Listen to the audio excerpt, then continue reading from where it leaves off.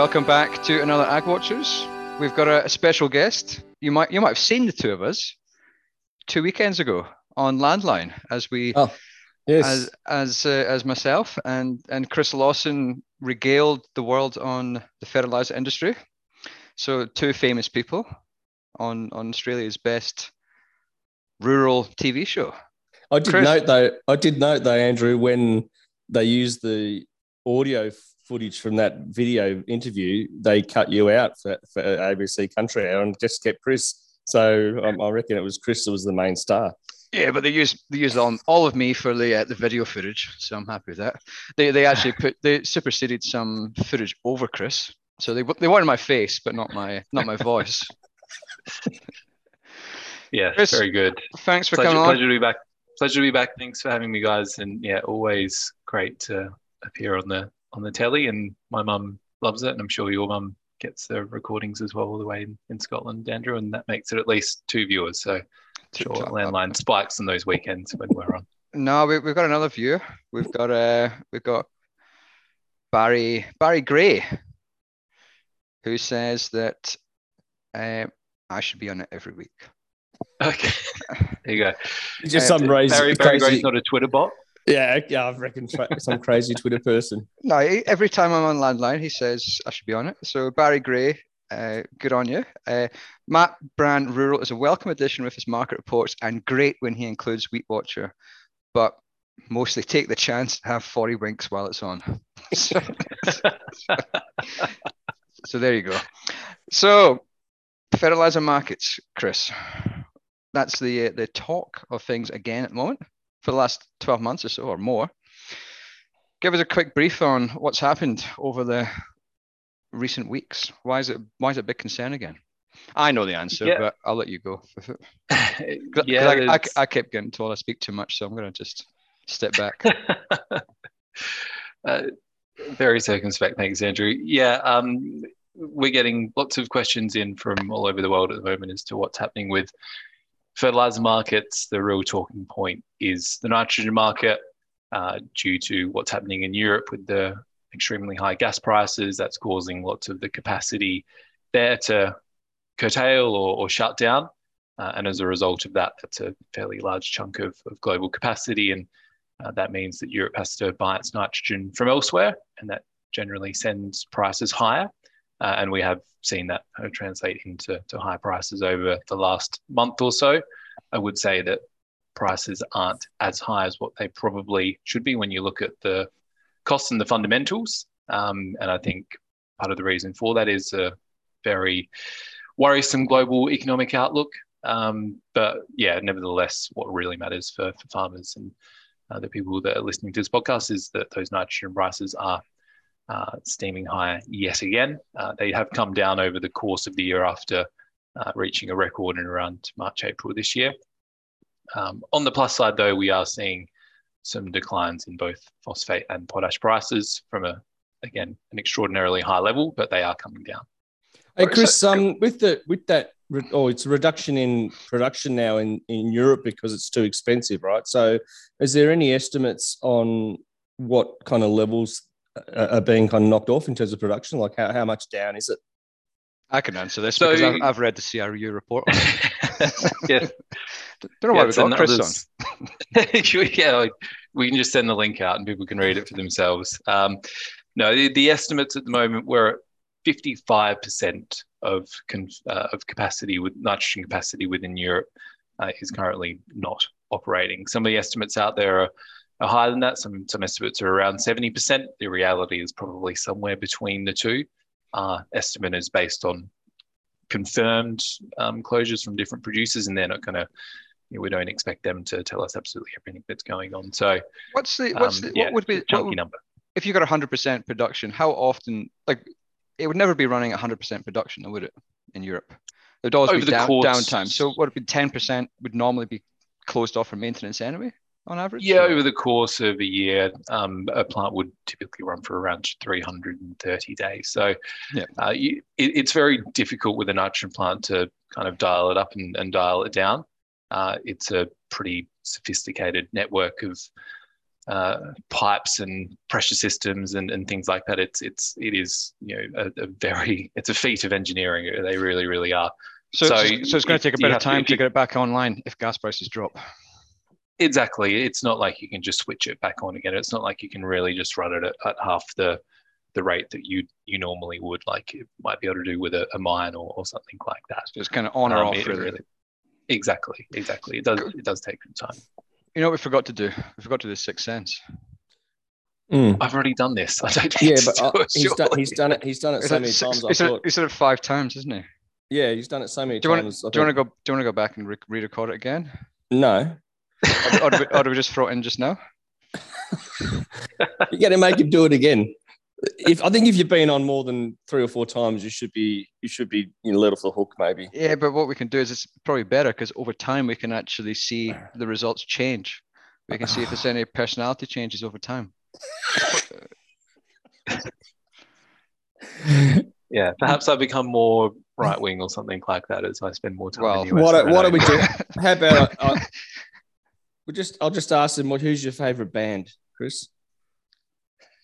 Oh, gosh, that's a good one. Favorite band? You've really stumped me. I wasn't expecting that. Can I rephrase a less sensible answer? Gosh. I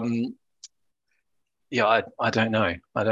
It really depends on the day. Today I have been listening to. I've been listening to someone called Robert Glasper. So he's good. So we'll say that he's my favorite artist for now. Okay, he's your favorite for today. Robert, okay. I've never heard. No, I'm googling him just now. Oh, a bit of hip hop, is it?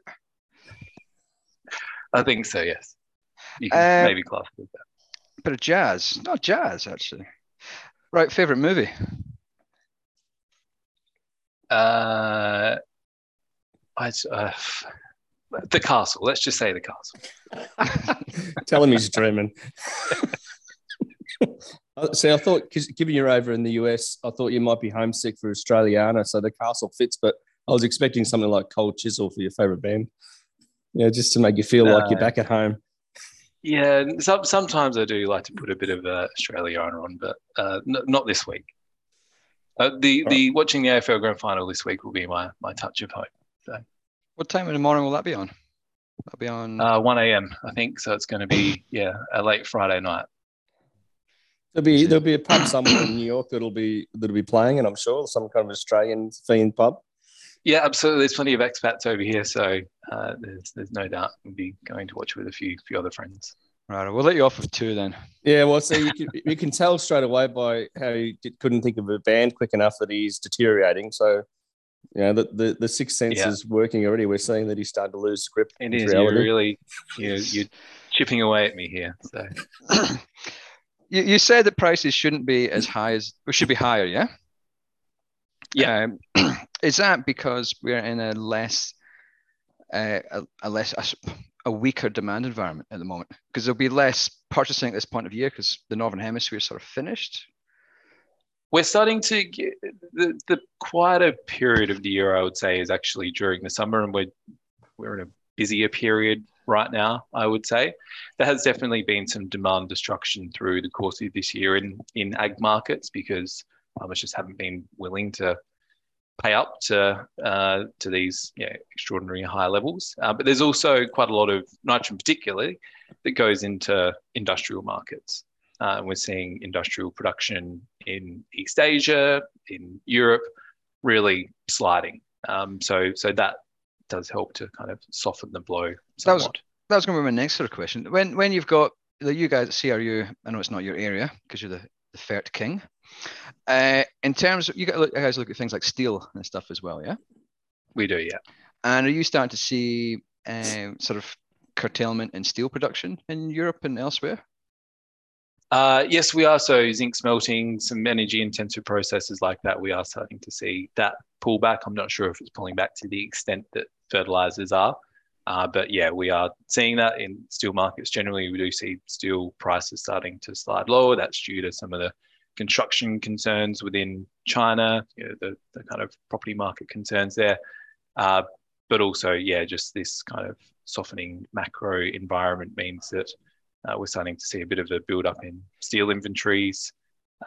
We cover base metals, copper markets, things like that here as well. Inventories of those products are actually not really that high, but again, because of the concerns around recession, we're seeing lots of those markets starting to come off as well.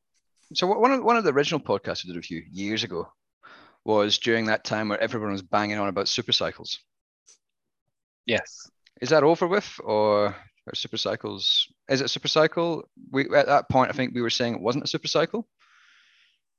Yep, we were saying that, and it is really interesting because if you look at our prices across the board of the different commodities that we forecast, so we're not like a commodity market is still going to move in cycles. Any analyst who tells you that prices are going to be higher forever shouldn't be an analyst and probably should look for a job elsewhere, because supply and demand fundamentals ultimately win out. So we will continue to operate in cycles. What I would say is that the trough, so the bottom of the next cycle in ferts or steel or copper, it is going to be higher. And that is a result of these higher energy prices that we see right now. So if you're a low-cost commodity producer, that's great for you because your margins are still going to be fairly favourable. Mm-hmm. If you're at the higher end, a higher cost end of that spectrum, then your margins, despite those higher prices, your margins are still going to be very, very tight because you're ultimately going to have a much higher cost of production. You made that point about analysts.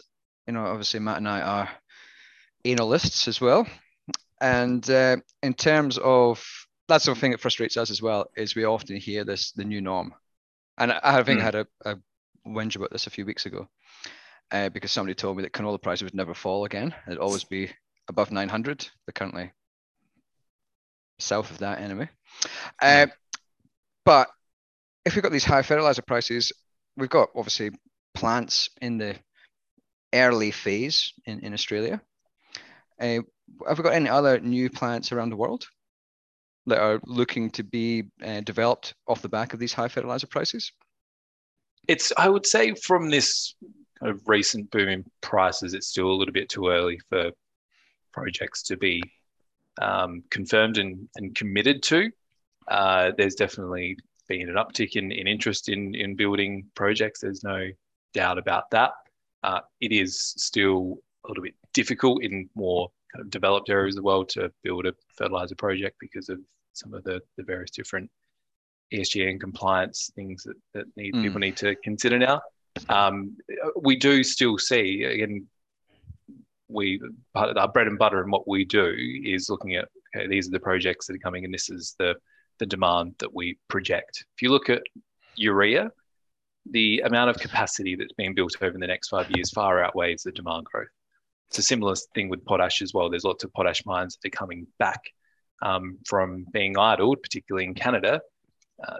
There's going to be that supply is going to hit the market over the next couple of years, and again, far outweigh the demand growth. It's a little bit different on the phosphate front. There is more demand growth than new capacity coming in, but there is still a lot of capacity that's laying there idle in China as well. That ultimately means you're not going to see a kind of drastic escalation and decoupling in those phosphate prices because of that. Chris, when you mentioned before about that kind of estimate of 55 to 70% of nitrogen for production kind of down at the moment, is there any view on how long it could sit like that and remain at low production levels? It's going to be totally dependent on gas prices, I would say, Matt. I mean, those European gas prices right now, I mean, they've come down over the last week or so, but the level that they have been has just been extraordinary and such a higher level than the other kind of gas benchmarks in the world. So when gas prices do start to so much normalize, but come down from those extraordinary levels, then we will start to see some of that capacity come back online.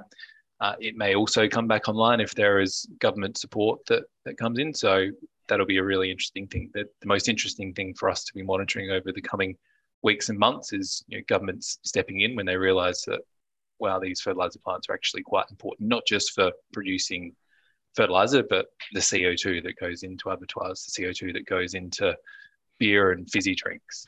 There's so many different. Well, exactly, and there are so many different byproducts from the fertilizer production process that they get a little bit overlooked, and then all of a sudden there's a bit of a crisis, and there's a willingness from governments there to step in. So we haven't seen a huge amount of that yet. Governments are trying to keep relatively disciplined because they have to ration their gas supply for the upcoming winter. But there may be some kind of key industries that really do have success in lobbying to open some of these plants back up again. But in terms of like that gas price coming down, that's really on Putin's head, really, isn't it, at the moment? For at least the next year or so, I would say yes. Whilst some new LNG import terminals being built and that supply is being diversified, it's really. But even if Russia is going to be key. If you've got Putin turned off, and then you've got those LNG, it still wouldn't be coming back to anywhere near normal levels if you don't have Russia. Yeah, I without going into too much detail on those gas flows, it's going to take some time to kind of completely replace Russian flows, and it's going to be a lot more expensive to do so because you're building. You don't have a pipeline going directly into the system. You got LNG terminals. It's going to have a huge impact on the European economy, though. Yeah, like it is, and you're already seeing the effects of it, I would say. So recession. If we're not already in one, I think that it's highly likely. I'm not sure whether our macroeconomics team are forecasting that yet, but definitely not the crew view, but my personal view is we're going to be in a fairly deep recession. The end of the EU, you heard it from Chris right here. That's what I said. I definitely did not say that. If it's typical Brexiteer, he spent his time in London. Now he's living next to Trump in New York. Yeah. This is probably more a question actually for Andrew, and we know that he doesn't get enough time to speak on the podcast, so I'll try and bring him in. Thanks, Matt. If it say extends for a period of time where production is impacted significantly, whether it's 55... I know the question. I was going to ask Chris this question, but anyway, go on. Well, you might not know because anyway, I'll continue. Chris knows everything, right? That's why we got him on. Well, it's actually more a kind of a grainy type question, and that side. So I didn't think necessarily Chris might answer that, but he might be able to. So feel free to jump in and steal the answer away from Andrew, Chris. If you want. So say hypothetically we've got a period where production's impacted. Now, even if it's not as high as 55 or 70%, say it's 40% down over an extended period of time. What kind of impact is that going to have on the use of it, and then therefore the yields around the world for bloody grains and whatever else? And that's why I thought it'd be an Andrew question. How much is it going to impact yields? I don't know. Well, has anyone looked at that? No. I think like Chris was saying, he's already answered that question. What? Well, demand destruction, isn't there? The farmers are going to if I'm trying to quantify it. Does that mean if you get a 40% reduction in the use of? I think the impact in Australia will be stronger potentially than other places because of the fact that we've had 2-3 years of large crops in a row, sucking out a lot of nutrients. And I'm not an agronomist, so I could be talking absolutely. So maybe that's a question for. We need to get an agronomist on here to say if we were using less.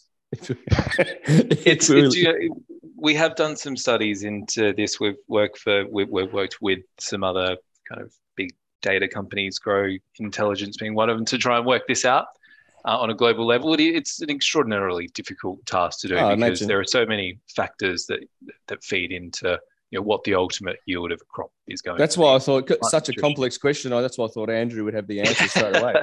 Well, I've got a theoretical answer. Is that I think it takes a year or two for it to actually flow through to yields because you've always got nutrients still in the soil. It definitely on the phosphate and potash front. Nitrogen is a little more sensitive.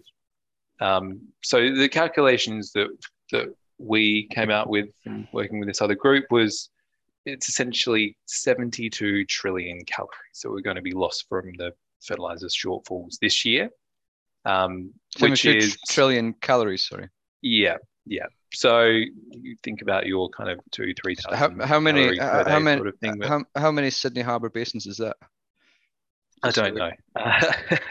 But essentially, what that result is in terms of crop yields, it's not the doom and gloom scenario that many people that were out there were kind of prognosticating. It's much less severe than that.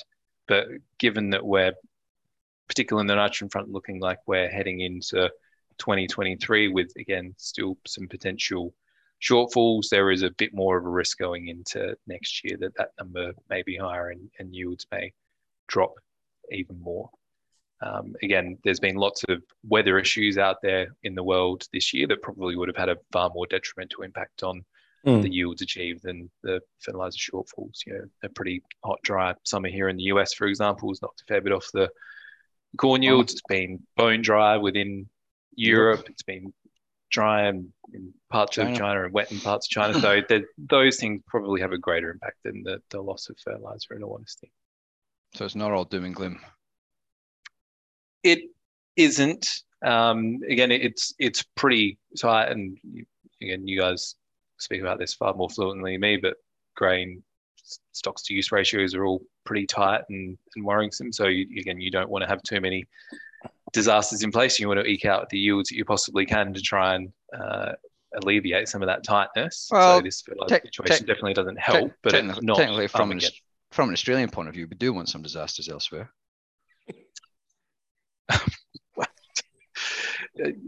Yeah. Okay. Well, we got a big crop. We want to get out onto the market, and we want a nice little drought in Europe, Russia, and over the next year would be good. So it's a very capitalistic frame of mind you've got there, Andrew, I reckon. How do you feel about that, Matt, being the greenie of the group? I think it demonstrates. Well, we know economics was discovered by Adam Smith, of course, a Scottish man. So I think the capitalist blood runs through Andrew's vein, from a hereditary perspective, culturally. So you can't. Do you know what I mean? You can't take it out of. I tell you what, if anyone is actually listening to this who's a farmer, I reckon 100% of farmers will agree that they would be pretty happy for a drought in other parts of the world and wouldn't give a monkeys. As long as they were producing and they got a higher price. Mm-hmm. Are they not making good margins at the moment? I mean, again, you think about where ag commodity prices are right now. They're much higher than where they've been over a kind of 10-year average. Yes, input prices are much higher, but aren't those margins still okay? Yeah, could always be better. If, I know, Chris, you go to the gym, yeah? And you're a grade A basketball player until you broke your knee.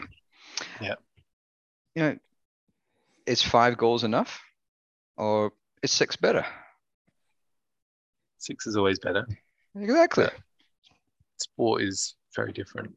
Sport's exactly the same. Yeah, I think yeah, kind of. You can probably quietly be pleased that there's some other thing happening in the world that makes your pricing better in Australia, but I think you don't want to be kind of gloatful over it and hope that something happens. If it happens and you go, "Oh, that was fortuitous," but you can't sit around going, "Let's hope other people suffer so I can benefit." But that's I agree with gloating about. There was people gloating about the invasion of Ukraine, about how that would help prices. That's unacceptable to me. But when it comes to drought, that is just normal supply and demand. That's what drives the price. We got our highest prices when Russia has a drought. The US has a drought. Anyway, we digress. This is a bit of a Hoiberg tangent on. I feel like I'm getting counselled here. I feel like I'm getting on my. Well, you might get cancelled as well, Andrew. With that's it. We could moral views that you're putting out there. Yeah, you might not be making a comeback anytime soon. Hopefully. I'm not sure. Are you going to be able to continue writing for The Guardian with those views?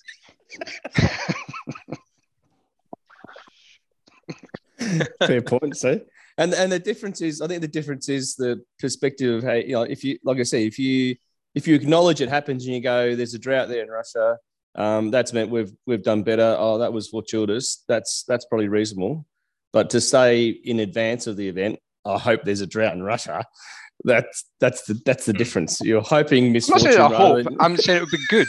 I'm not saying I hope. I said it would be good. And anyway, if you're listening to this podcast, this is Psychology 101 with Matt and Chris. Maybe it's the broken elbow, Andrew, and the drugs still kind of impacting your judgment. My judgment is perfect. So anyway, Chris, you talk about inputs, but it's not just fertilizer is expensive. So margins are going to be strong just by virtue of the fact that we've had rain, and we're producing a couple of big crops in a row. But labor is expensive, chemicals expensive, fertilizer expensive, fuel's expensive, so everything's expensive. So anyway, I reckon farmers will agree with me. So I'm speaking to the audience, not you lefties. Fair enough. Righto, manure prices. Any data on that yet? Are you still working on that? No, we're not even working on it. There's only been one request that's come through for that so far, and it's from yourself. So that's not enough. The other thing though, though, Chris, is in a short period of time, it won't really matter what manure prices are doing anymore, will it, Andrew? Nope. So yeah, we're soon to be ex-pig farmers. So I sold the urea plant as well. Yep, that's gone. Yes, that's actually you're out of the urea market. You're not a supplier of urea anymore either. I did not disclose that there was a urea plant in the shed. So that'll be a little bonus for the buyer come the warmer period. Getting quite a lot of value out of that right now, given the price of urea. Not worth the risk of collection from the eastern brown snake. So righto, we've kept the sort of the important questions to the end, the questions that farmers actually want to hear. Okay. When is fertilizer prices going to actually start to fall? Well, again, depends on the fertilizer. We are seeing phosphates and potash coming down now, and we would expect that trajectory, or we do expect that trajectory to continue over the coming 6 months or so. On the nitrogen front, again, we're going to continue. We think we're going to continue to see price increases over the coming couple of months, but as we get into February, March, as Europe starts to come out of winter, then we should start to see some prices declining thereon. But yeah, the nitrogen market's going to be relatively tight for the coming few months. So, like if we look at from farmers' perspective in Australia, they're going to be starting to purchase most of their inputs. Probably nowadays the purchasing seems to have changed, so people are buying a lot earlier. So probably I reckon for next season from end of September really until February, March. So that's going to, apart from maybe some nitrogen, but that's going to basically be pointing towards a pretty high price environment. Yeah. And there's no real going back from that now. Not for a couple of years, no. It's still, farmers, despite this kind of trajectory that we talk about now, it takes a while for that to kind of full pass through the supply chain. And ultimately when farmers are doing their budgets for next year's crop, they should be factoring in still relatively high fertilizer prices. But there are kind of ways they can manage that risk and think about their pricing, and kind of, again, part of the reason that we have these conversations is so farmers can go out and speak with their different input sales reps and then have some kind of market knowledge to fall back on. I guess you think of it, yeah? Like you look at, Matt, you're a statistician, you're an economics trained person, and we've had 2020, 21, and now coming 22 big crops in a row. Big rainfall events, La Ninas, three La Ninas in a row. Yeah, that's very uncommon. I think it's only been two or three times in history that we've seen 3 in a row in Australia. Yeah. Well, I guess coming for next year, the chances are it shouldn't be as big of a year. But you can never say never. So do you think farmers in Australia, Chris, would start to ration their demand pretty significantly? Or alternatively, do you think they're going to have to use more because they need to put the nutrients back in after big crops? It's a bit of a cop-out answer, but it's going to be different from each farm. Everyone's going to have their own different approach. Yes, there will be some nutrient replacement requirements there. I think there'll be lots of soil testing being done to work out just how much needs to be put back in and what farmers can get away with. One of the developments that we've seen over this past year or so, particularly here in the US, is farmers looking to trial and use different fertilizer enhancing products, whether that be kind of coatings on their fertilizer or exploring different biological products that can unlock a bit more nutrition from the soil.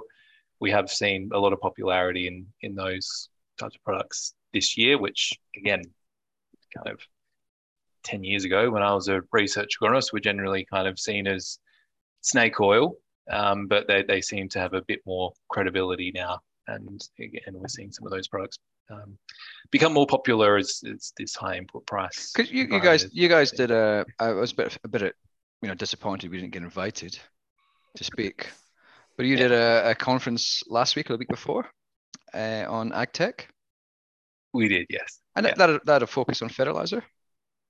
Yeah, so it was a conference specifically focused on AgTech developments in the plant nutrition space. So looking at some of the different digital platforms that are out there and traceability platforms, but also just the biological products that are becoming so popular, and seeing how all those new products fit in with the existing kind of fertilizer companies and supply chain.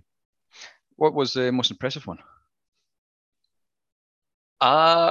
They were all impressive in their own different way. Come on! I can't such a diplomat. He's been in New York for so long now. He's becoming part of the United Nations. He's a diplomat. Come on, Chris. No one listens to this podcast anyway. So I would genuinely say that the biological space is attracting a lot more funding now. There is a lot of potential there if those solutions can kind of scale up. And the biggest problem they have right now is actually, those biological products actually turning up to the farm alive. So if some of those issues can be sorted out, then there's great potential there. And, thinking longer term, that has potential to really shave off some fertilizer. It's not going to completely stop the need for fertilizer, but it will help to shave some of the volumes off and prices paid on that front. Andrew, you mentioned we're saving all the really tough questions and also the ones that farmers really want to know to the end. So I've got another question for Chris that's a bit out of the box. Has CRU got a view, Chris, on who's going to win the AFL Grand Final? Chris, hold on, Chris. Matt, do you even know who's in the grand final? I think, is it Geelong and Collingwood? I don't know. No. Is it Geelong? Sydney. There you go. I knew it was Geelong there because I saw Geelong and who? Sydney. Geelong have won 15 games in a row. Sydney have won 9. Geelong will be going in as the red hot favourites, obviously. So is the official CRU view is that Geelong is going to win? And I think so. My local team, the Meningie Bears, are merging into a new club next year called the Coorong Cats. So you've got a vested I'm going interest. to support the Cats and vested interest. say that the Cats are going to win. Yeah, right. Going to be a period of cat domination here on in. So. There we go. You heard it here first. You heard it from CRU have said that biologicals are the best thing going, and all the other presentations were terrible at the Ag. They're going to invite us next year to speak on AgTech because we're in AgTech. Apparently so, yeah. Everyone's in AgTech if you've got a computer. There's a recession coming in Europe. Europe's going to collapse. The EU's finished. EU's finished. Yeah. Well, that's not the case, but they're going to have a very tough couple of months. Years, I reckon. And fertilizer prices are going to be higher for longer. They'll never come off again. Never come off again. It's a good thing you're not a fertilizer analyst, Matt. Yeah. Any other final bits of wisdom, Chris? No, I think we've covered the basics, guys. I would say one of the interesting things that we're monitoring right now is the grain deal that was signed between Russia and Ukraine. There is an interesting fertilizer component to that with the ammonia that comes out of Russia. That's through Ukraine, yeah? That goes through Ukraine? Yeah, so Russia is the largest ammonia exporter usually, not this year, because their main pathway of getting that ammonia out of Russia is through a pipeline which passes through Ukraine. So Russia is a bit annoyed at the moment about the grain deal because they're not really getting their ammonia out. So if that does happen, that will help to bring nitrogen prices down. It won't really help the Europeans too much because their gas prices are still going to be high and the ammonia prices will be lower. So their margins will be suppressed even more or even more negative than what they are now. But that if that ammonia does start to get out, then that will provide a bit of relief to the nitrogen market. And also, just a quick one as well. A lot of fertilizer in China is produced using coal, yeah? Yep. And we've got record high coal prices as well. Mm-hmm. So that must be keeping a floor in their fertilizer price as well. It is China's imposed some other. I mean, we've talked about that's this. What I was going to say. That's my next question as well. Is that export? I'm not going to say ban because you don't like that word, but that restrictions, is that still on? Yeah, well, they are still moving product out, but it is much, much lower than what we've seen in previous years because there are quotas that are in place. So, yeah, there is a kind of heavy hand from the government there and kind of controlling the volumes of fertilizer that leave China. That is helping to keep those Chinese fertilizer prices lower compared to global levels. But they're still, when you look at the China domestic price, it's still much higher than what it has been historically, and that's what the government cares about most. So until we see those domestic China prices come down closer to their kind of historical averages, we're not going to see a mass opening up of China. With gas prices and coal prices high, we're going to see no reprieve from China then? Not until probably well into 2023 in terms of them letting more product out. And just one final one. I know I said we had one final question, but just another final question. These plants in Australia, yeah? So there's the one in South Australia, 2 in Western Australia. Mm-hmm. What's the go with them? What's your views on them? Do you think they'll get the go ahead and be built? They're making promising developments, I would say. Again, a project always looks more promising when prices are as high as they are right now. I don't think we've got any of them in our base case just yet because there's various different offtake agreements that need to be confirmed and various different stages of financing. But yeah, what's happening in the market right now it would be helpful for the progression of those. But that's 2025, 2026. Yeah, they're not going to come in. They're not going to come in the next year or two, are they? No, they're not. That's the question we got from somebody. When are these plants going to be available? Will it be available this year? I'm like, have a look at a fertilizer plant and see how complicated it is, and I don't think it's going to be completed in the next 6 months. So yeah, the build out time is quite lengthy. So yeah, they're not going to be there to provide any kind of relief over this next year, and I would dare say the year after as well. Just given it isn't one of the ones in West Australia is a bit questionable anyway, isn't it, as to whether it will get the go? So I mean, the South Australian ones are going along quite well, isn't it? The Strike Energy, that looks kind of like pretty good, but I thought one of the WA ones. Strike Energy isn't Western Australia. Oh, that's the Lee Creek. There's one. Yeah. The one up north has had a lot of issues with First Nations people. Yeah, so it's mainly the Perdaman project. Yeah, that's it. Yeah, there's environmental permitting that needs to be sorted out before we take a project.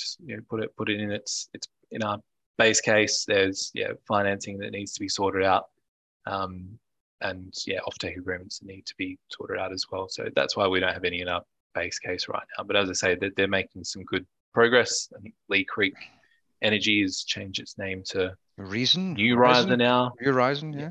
New Riser. So, we track them closely, and there's always kind of ups and downs with project developments. And the Perdaman project, that's the really, really big one in WA. That's the one that's faced some hurdles recently. That got some government funding though as well, didn't it? In the previous government, 200 million.